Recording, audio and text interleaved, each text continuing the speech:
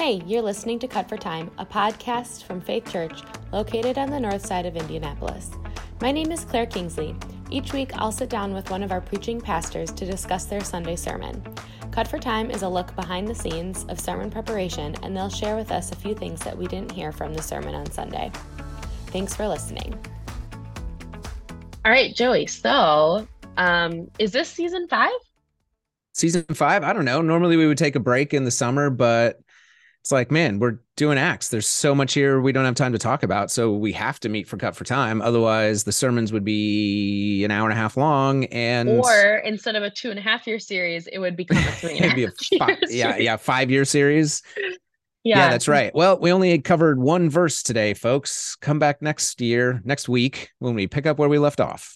Yeah. So I don't know what this is, but we're just going to keep going. I guess the point is we're not taking a break for summer and we're excited about it. I think hopefully people can the excitement about our Acts series is contagious and people are also getting as excited about it as I think you are and Jeff and all of staff. So yeah. All right. You got to preach the introduction and it was fun. It's not just an introduction to the whole series. We would have actually lost a lot of knowledge and value had you not set this up for us. It was worth taking the time to set up the entire book and the series for us. It wasn't just a filler, This was intentional. So why don't you give us just an overview from what you preached on Sunday give us the big long thing the sentence that you built on throughout the throughout the sermon. How did it end? Tell us that. The sentence that just kept getting bigger. Yeah. Well, one of the key principles of reading the Bible well is knowing what kind of text you're reading. So, I mean, we do this naturally in everyday life. There's a difference between reading a newspaper and reading a fantasy novel, right? And so you read a newspaper in a different way than you read The Lord of the Rings. In fact, there's that famous illustration from history of the first radio broadcast of War of the Worlds, where people heard it and it was in the style of a news broadcast, but it was a story and people heard it and took it seriously because they messed up the genre interpretation, thinking it was a news story instead of a fiction story. So, approaching Acts, I felt like we needed, as we set it up, to take some time to think about, okay, what is this document that we're going to be studying for 2.5 years? So we're all on the same page about how to read it. So the big long sentence that kept getting bigger and bigger was, the Acts that Luke wrote. The Acts is a theological history. That's what he's trying to do. These aren't like somebody's class notes from a lecture on church history. This isn't just a collection of scraps of stories that Luke heard that he just slapped together, in some sort of binding. This is a really intentional literary work. It's almost exactly the same length as his gospel, the Gospel of Luke. These two books are intended to go together. Each one would be about a 32-foot scroll, a standard size. Right. They're really specifically written as a theological history. Luke leaves out a lot of stuff that he could have told us that he doesn't. This is not the sum total of everything he knows about the church. This is what he's put in a very specific order in order to teach us something. So it's a theological history. It's about what Jesus is continuing to do and teach in the church through the Holy Spirit. So that's very important. Jesus is the main character of the book of Acts, even though he ascends, in chapter 1, but it's Jesus through the Holy Spirit working in the church to make manifest the kingdom of God. That's what Jeff's going to talk about this Sunday. That's the main character of the book is Jesus through the Holy Spirit in the church. And then what is it about? Well, it's about the kingdom of God. And we talked about how Luke uses that phrase, kingdom of God, at the very beginning, at the very end of the book to bookend it and say, this is what the whole thing's about. And I'm going to resist the urge again to preach Jeff's sermon from this Sunday and start talking about the kingdom of God again, because it's so good. We had lunch, Jeff and Nathan and I, and we're talking through this whole thing and man, how do we explain this and how does it apply and all of that? And it was so fun. I'm super excited. Yeah. Maybe you need to be interviewing Jeff next week. Oh, nah, you're good. You're better at it than I am. I interview Nathan, we go for an hour. It's a problem. Then you have to do more editing. No, I don't. I didn't have to do it again this time. All right. I do have a question for you, Joey. When we sat down for this initial concept meeting of what's it going to look like? We know what we're going to do. How are we going to execute it? Right. we talked about the idea that the gospel is the main character, right? Like, what's the Hmm. gospel doing? Where is it going? Um, Hmm. and that's not what you preached. And so I'm just curious, like, how does that fit in? Can we still say the gospel is one of the main characters, or, Yeah. in the book of Yeah. Acts? Because I think Nathan had mentioned that or something when you guys were initially looking at it. Yeah, and that's a really good question. I think the what we said in that planning session, the gospel is the main character, and what we're saying here that Jesus in the church through the Holy Spirit is the main character are really saying the same thing. Um, because the gospel is the good news about the coming of the kingdom of God through Israel's Messiah that is coming into the world in this totally unexpected way through this new gathering of people called the church, this multi-ethnic, multicultural movement that began as a minority messianic Jewish, persecuted Jewish religious sect. So the message of the gospel is not just this message that because of Jesus, when you die, you can go to heaven.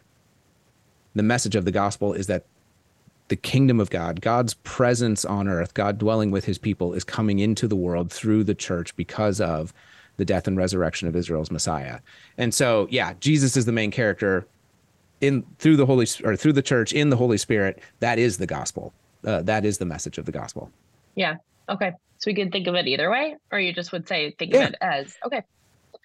Yeah. I think you can think of it as either way. It's just if when you say, if somebody says the gospel is the main character and they're thinking by the gospel they mean Yeah.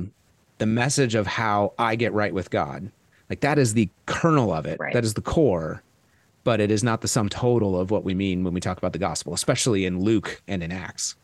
Yeah. Okay. All right. So there were two things that you really wanted to have time in your sermon to be able to talk about, but we didn't have time in your sermon. And so you told people we'll get to this and cut for Yeah, time. we'll So get to that, right? let's talk about Well, it. there were two things I mentioned in the sermon, and there were three more that I didn't even mention that I would have wanted to talk about. So All let's see right. how much time Well, we have. let's see. All right. Let's start with why do the earliest Yeah. manuscripts call it the Acts of the Apostles? Yeah, yeah, it's funny. So I mentioned that a lot of commentaries, a lot of people agree, like the acts of the Holy Spirit or the acts of the risen and exalted Jesus through the Holy Spirit is a better title.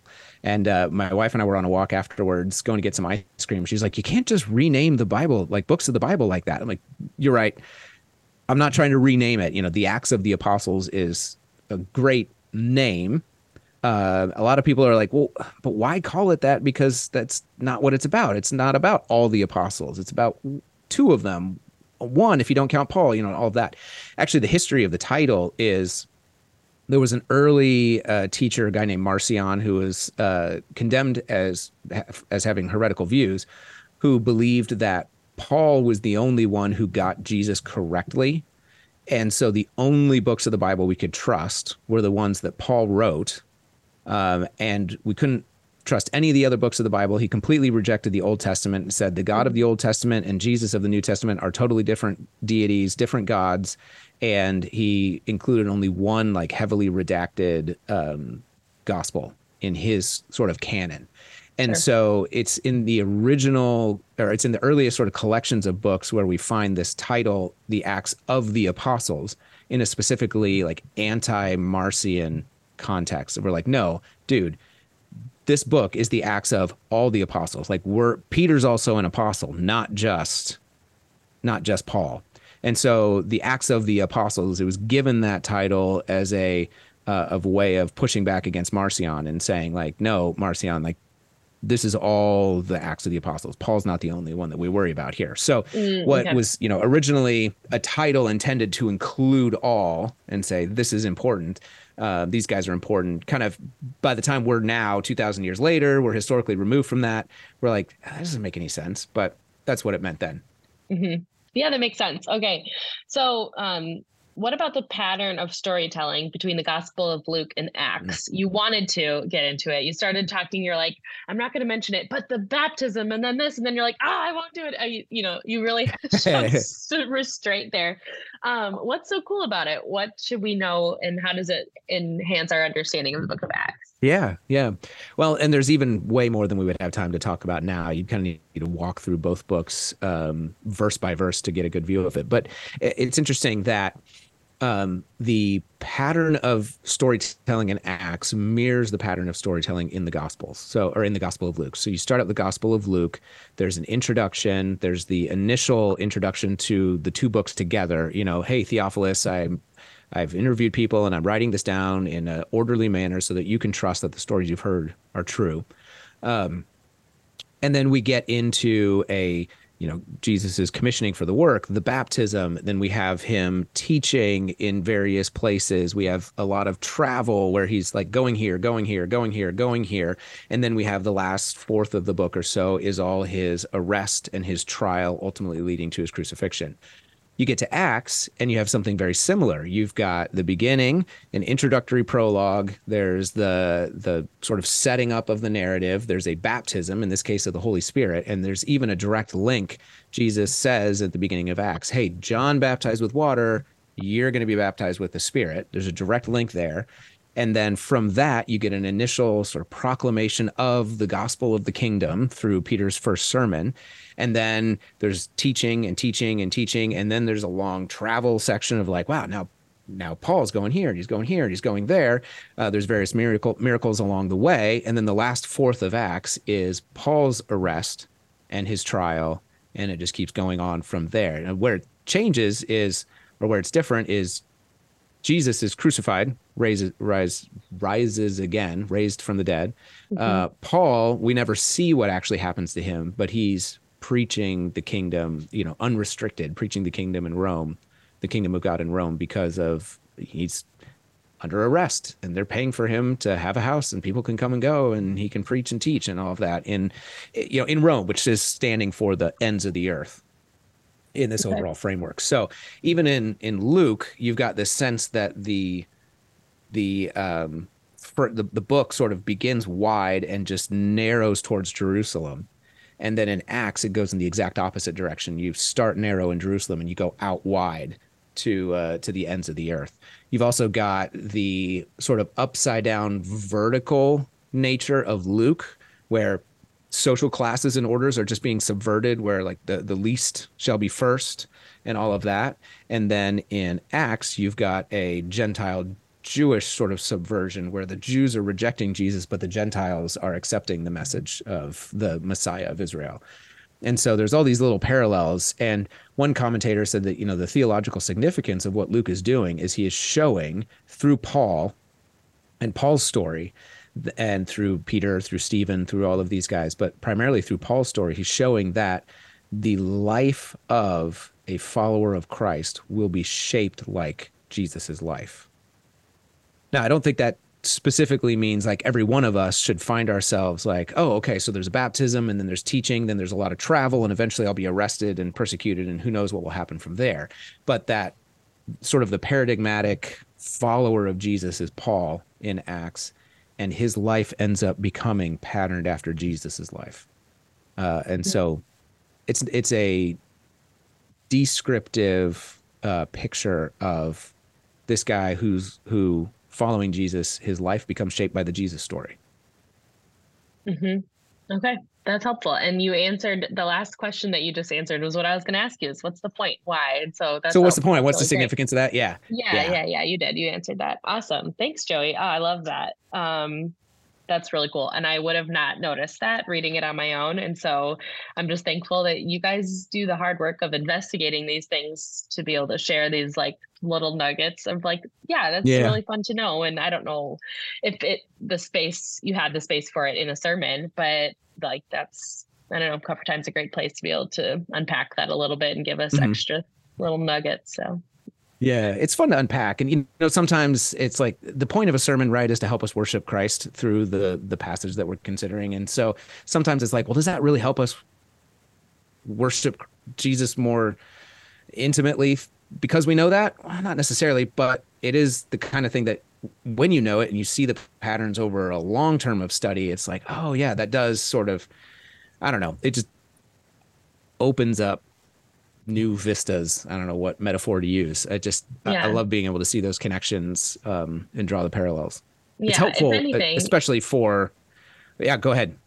I was gonna say, yeah, I mean, for me, it does prompt me to praise and like give thanks for like the inspiration of scripture, because I'm like that Hmm. just like people on our own could not develop such beautiful and intelligent writings, right? But like with the divine inspiration of scripture, like I don't know, it just makes me be like so thankful that God has given us his word as this gift. And it just affirms that Hmm. yeah, we couldn't come up with this on our own, you know? Hmm. Yeah. And I think it helps us with, it helps us in the interpretive process too, because we're going to come to a story in a couple of weeks where like Judas is committed suicide, so we're down to 11 apostles, and they appoint a 12th one. Well, why? It's like, well, remember, there's parallels here between this and the beginning of Luke. So what's the significance of Jesus appointing 12 disciples? Right? He's refiguring Israel symbolically in his 12 tribes, 12 followers. So before the kingdom of God through Israel can come into the world, like we got to get back up to 12. Yeah. So it's significant and important. And the parallel of the two books helps us understand that. Yeah, for sure. Cool. Are you able to preach that sermon then too when that comes along? Yeah, I do get that one. That'll be fun. Yeah. Yeah. Okay, cool. All right. So what are the other things that you wish you could have covered in the sermon that you didn't get to give a shout out to Yeah. supper time? Well, there are a couple things. One of the things I thought about including this second hour after somebody mentioned it to me after first hour, and it's something that's like is true and but kind of hits you in the moment. You're like, man, I should figure out a way to work that in. But how do I do it without adding like 5 more minutes to the sermon or figuring out where it weaves in? But I was saying near the end of the sermon that we need to understand that our story, Faith Church's story, begins in I think I said it already earlier in this recording, in a persecuted minority messianic Jewish religious sect. And one of the guys I was reading said, look, Judaism itself was already a minority religion in the Greco-Roman world. And Christianity started as 120 people in a room. It's just like a drop in the ocean. How did that become the largest multi-ethnic, multi-cultural movement in the history of the world? Somebody told me afterwards that he had attended a Burmese church service recently and walked out of it realizing that Faith Church is an ethnic church. He'd gone to an ethnic church service, a Burmese service. And, we talk about having ethnic services. We have a Spanish service, or you might go to, another sort of minority, ethnically or culturally minority church service and be like, yeah, that's an ethnic service and ours is a normal service. And Mm-hmm. it just hit him. And when he said it, it's like, yeah, it's of course, that's true. But feeling it, it's like, you know what? Our church is an ethnic church because the story of the thing we're part of is of a minority Jewish religious sect that believes that Yeshua, is the risen Messiah of Israel. And yeah, our white church is not the normal church or the default church Mm, or the basic church against which all other churches are measured. yeah. That sort of comes like intuitively to us that like, yeah, no, this is normal because most of the Christianity we interact with now is Western, Anglo-Saxon, kind of predominantly white. But Yeah. that is a strand or a stream of ethnic Christianity. There is no default church and everything else is an ethnic church. We're all part of, I think we talked about it when we were in our Galatians study. Like, this is how Abraham gets his one worldwide family that God promised him. And it's through the nations. We're all part of Abraham's family and not Abraham part of our church. Yeah. No, I get Um, that. It reminds me of like, when you're traveling and you're like, man, they've got such thick accents here. And you think that you're the norm, uh-huh. because we're like, oh, Right. we live Yep. in the Midwest and we don't have an accent. We don't hear it, but we do. And it's like just realizing like that we are not the example of like the norm, I guess, in general. So Right, the norm. Yeah. You're telling people like, I can't understand you. Your accent's too thick. And they're like, you're the one with the accent here, not me. yeah. I'm like, Yeah. oh, you're right. So, Yeah. All right. So what else, Joey? What else do you wish you could have shared? oh man. So what I wish I could have done was do a whole theology lecture on the opera ad extra, which would have been super fun. Do we need an And I'm not impromptu sure deep how. dive Saturday? That's what I it know, sounds right? like. It's so we're talking about. So I was talking with Tom Macy after the sermon, because we're talking about doctrine of the Trinity, right? Yeah. So we worship a God who is one in three. We'll talk about the Godhead, the Trinity, the Father, the Son, the Holy Spirit, the first person of the Trinity, the second person of the Trinity, the third person of the Trinity, and we'll talk about that. But that is a doctrine that is built on the whole counsel of Scripture. There's no one verse that you go to and it says, "Hey, here, by the way, God is three in one. Here's the Trinity." Right? You develop the doctrine in multiple ways by the understanding, first of all, the understanding of like, oh, I am reconciled with the Father through the sacrifice of the Son and the witness of the Spirit in my heart that is true. You read God is one in Deuteronomy, and then, but also like there is one God and Jesus Christ, his Son, our Lord. So how do these go together? And then the Spirit of Christ or the Spirit of God comes, and the Spirit is personal agency and all of that. So you're trying to put this all together. And we said that Acts is that Jesus is the main character through the Holy Spirit. And there's an important principle in Trinitarian exegesis, which means reading scripture through a Trinitarian lens of understanding that God is three in one. There's an important principle that in Latin, it's the omnia opera trinitatis ad extra indivisia sunt, which means that all of the external operations of the Trinity are indivisible.